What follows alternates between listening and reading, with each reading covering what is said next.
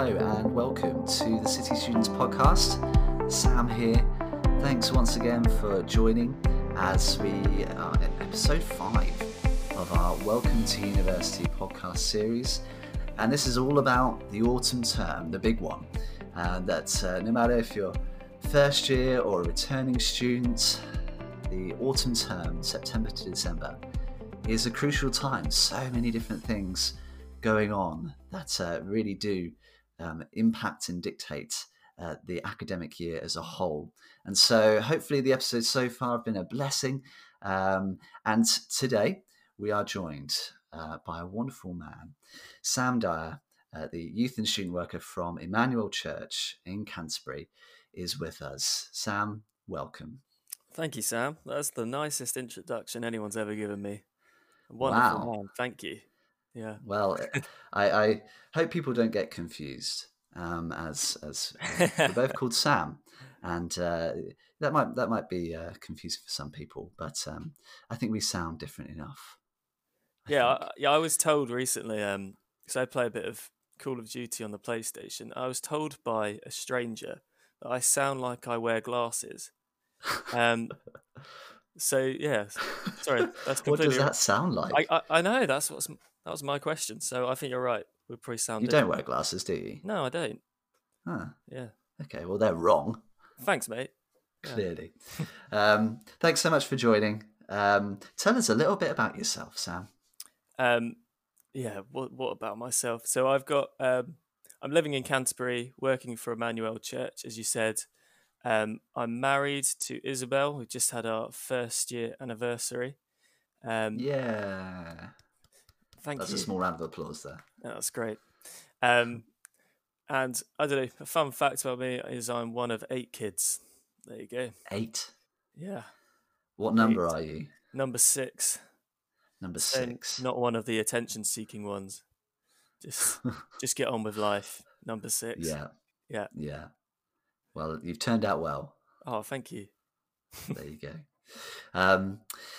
So, Sam, today we are chatting about, should I be picking housemates by now? So this is I guess, particularly prevalent for those in their first year and doing it for the first time, maybe, of sorting out accommodation for yourselves and wondering about who to live with and how to decide that. And, am I doing it too quickly? Am I too late? Have I picked wisely? How do you make those decisions? But it's something actually that I find talking to students happens in any year, that you might have been with some people looking to change or looking to stay. How do you negotiate those kind of things? How do you decide those things? Maybe you've been living with those who are fellow believers or with those who don't believe in Jesus. Maybe you're looking to change. It's something that affects in lots of different areas. So, Sam, to start with, do you have any memories of your university accommodations? Yeah, I've got loads of memories. When I got to, this is quite a big question for me. When I got to uni, I had no idea. Well, I knew of a few people I'd be living with. We'd spoken on Facebook, but I looked down the list of my house, and I was staying in Turing flats at University of Kent, and I realised that it was me and 7 girls. Wow! To flats. Yeah. You just love the number 8, don't you? I love. Yeah, I can't live unless there's 8 of us. So that my first year was quite an experience. I'm sure it would have been fine, but the 7 girls didn't get on with each other, so there was sort of constant disagreements, and I was just sort of floating through it, trying to survive. So that was my first year, and then I moved in with 3 Christian guys in second year, and we lived together for 2 years, and that was a lot of fun. We made blanket forts. Half the house hated it, half the house loved the blanket forts. So yeah, there are a few of my memories. It's a rite of passage. Exactly. That kind of thing. Absolutely. I'm all for blanket forts. Thank you, Sam. I'd have been with you on that one. Thank you. So a very different two experiences there, Yeah. two different contexts. So you're obviously the right man for this conversation. Um, a bigger question then is, how big a decision is it really? Um, and do you need to make it as quickly as possible? Is it wise to get it done quickly or to wait? Yeah, tell us some thoughts about that. Yeah. Um, so I think it is. This is such a cop out answer. It's a big decision, and it's not the biggest decision in the world. I definitely don't think you need to panic. So I always find this. People ask my advice, and I'm always like, "Don't do it like I did it." Um, so basically, I know a lot of first years wouldn't have had Freshers Week this year, but often in Freshers Week we do this event called a grub crawl, where you go to one person's house for starter, and then the next for mains, the next for dessert. And one of my housemates, we met at the grub crawl on like the Tuesday of Freshers Week, and on the walk to the first house, we were like, "Oh, we should live together." And we ended up living together, so we just made an immediate decision. um, I wouldn't. I mean, he's great, but I wouldn't recommend that as like a go-to. Mm, You don't need to make this decision straight away. One of my big worries was coming to uni was this, like, what do you do in second year? What if like I'm a total freak and no one wants to live with me? Um, it's not like that. Everyone is worried that they won't end up with a house. Everyone is looking to make friends, and so like it happens. You get together, you find people who want someone to live with. Um, so I would just say to people, don't worry, and don't let that be like all consuming that you need to find someone to live with. mm, Um, everyone's in the same boat. I thought of it like school, like can I get in the right group and be accepted? But it's easier than that, I would say. mm, Um, it's it's not a big decision in that if the house doesn't work out, it's 1 year. You can have other friends, etc., etc. Where I would say it is a big decision is so this. I would say don't assume just because you get on with someone outside of like they're a good friend, you'll enjoy living with them. I mm, think that's quite an important principle. So I'm talking about things like, are you really like clean or are you really messy? I don't think either is wrong or right, but if you then go and live with someone who is completely different to you, that's going to cause tension. mm, Um, so that's when I think it becomes a bigger decision. If you're going to start, if you know before you start living together, you're going to rub each other up the wrong way. mm, Um, but yeah, it's not the biggest thing in the world. It's yeah, you could it will be 1 year and then you can change, and you will find yourself changing as a person as well. I think that's the other thing.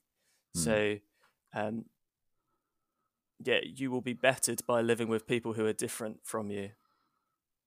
Sorry, there's a bit of a muddled answer again all over the place No, there, but no, it's helpful. I think it's recognised in different contexts. mm, If you have someone who's a good friend, but you can see that the way you live mm, is different, then it's time to just kind of pause and not feel pressure to jump yeah, into that. don't jump in. That's right. Yeah, and sometimes you can't tell. There'll be things about Yeah, the way that you live that you don't find out until you're living with each other. yeah, And you're never yeah, going to get the perfect house with the that's right. perfect housemates. There'll always be those slight differences. And Mm, we learn, like you say, you change and mature. You learn how to compromise, how to negotiate, how to work things out, how to communicate. oh wow, yeah. Communication is massive with housemates and having a healthy and positive house dynamic. Um, so with those thoughts, Mm, and then going deeper again, nice. um, any wisdom for Christian living? And I think I want to keep it broad across any house Yeah. dynamic. So it's fairly typical questions of like, do I live with those who fellow believers in Jesus? Mm, Is it okay to live with those who don't? Or I really want to? And there'll be different nuances to yeah. those different dynamics which affect how this outplays. But Christian living is an everyday thing. Yeah. And the way that we live in our homes is important before the Lord. There's much Mhm. blessings there, but there's ways that we can get things wrong. So, yeah, any wisdom there, dear R- brother? right. So there are things we know from the Bible that are right or wrong, and then living in a house is sort of a wisdom call, isn't it? So I will, Mm, whenever there's a wisdom call, I'll go to 1 Corinthians 10:31. Whether you eat or drink, whatever you do it all for the glory of God. So that is the principle I would take into wherever you're living. Can you do it for mm, the glory of God? Because I don't think there is a right or wrong. You should live with believers or you should live with unbelievers. And you can get both of them wrong or right, if that makes sense. So um, let me go into that. So living with believers, I think before I lived with believers, I sort of thought, well, we're all Christians, so it's going to be easy. We've all got the mm. same interests. We're all going to be similar, and it's going to be like this paradise. And we'll run the CU out of our house, and we'll have people around every Wow, night, and amazing. we'll have wonderful meals, and Glory. it'll be heaven on earth. Um, and then but you're living with people and you are different and you will have tensions and um, you'll cause each other to sin if you're not careful. So I would say if you're living with Christians, that's wonderful, but just watch yourselves. And I think this is really important, what you're like as a house. So if you let sin in your life start to rule, if you are lax on some things, you actually cause each other to sin more. The Mm, tension will ramp up, um, frustrations grow, and it can actually start to have a negative effect. So always be watchful in your life and try and encourage each other. Um, mm, when we lived in a Christian house, we never sort of read the Bible together. We didn't often pray together, and I regret that mm, in many ways. I think that would have been a great way to sort of um, ground you in the morning. Don't hear me mm, wrong. We had a great time. There were seasons in the 2 years we lived together where we weren't helping each other to be more like Christ. mm, So I wouldn't just assume that it's going to be a paradise with Christians. You want to help each other change. Um, mm, and then if you're living with unbelievers, I go back to, can you do it for the glory of God? So I have seen some people who live with three. So they're one person with three unbelievers, and they mm, witness to their flatmates, and they bring them to church, and they're constantly talking to them about Jesus, and that's wonderful. If you think you can mm, do that, that's perfect. I would say, that's where you've got to be, mm, because you're reaching out with salvation to these people. That's amazing. mm, You need to be realistic. Is that what you're going to do? I've seen some students, sadly, like over the years, live with unbelievers and become more like the unbelievers and drift away from church, and um, they don't want to spend time with other Christians. They just want to be going out, and they start to mold to their flatmates. So you've got to be realistic. Well, what am I more prone to do? mm, I wonder if the best way to do it, and I don't think there is a right way, but two Christians living with unbelievers would be ideal, I think, if you can manage mm. it, because you can keep each other accountable, you can encourage one another, and you can witness to them. I think that's so powerful.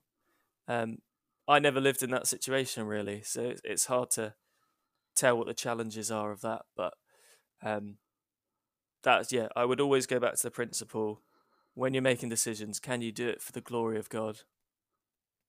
Hmm. Absolutely. Sage advice. Just making me think of my university years. In the first year, I was on a corridor Hmm. in university accommodation with 27 guys. Phew. And for all that I could tell, I was the only Christian, certainly the only one kind of talking about it, Yeah. and got to know a good group of I think it was actually about 8 of us. So you can breathe easy now, Sam. Oh, thank goodness. Um, and then I lived with 2 of them in my second year, Hmm. and with that desire to be a witness, and there were some strengths that I learned through my first year that I could carry into that context. But as time went on, I did recognize that they were having a bigger influence on me than I was Mm. on them, and that it was starting to get serious on some Mm. things, like you say, with issues of sin and behavior and all those kind of things.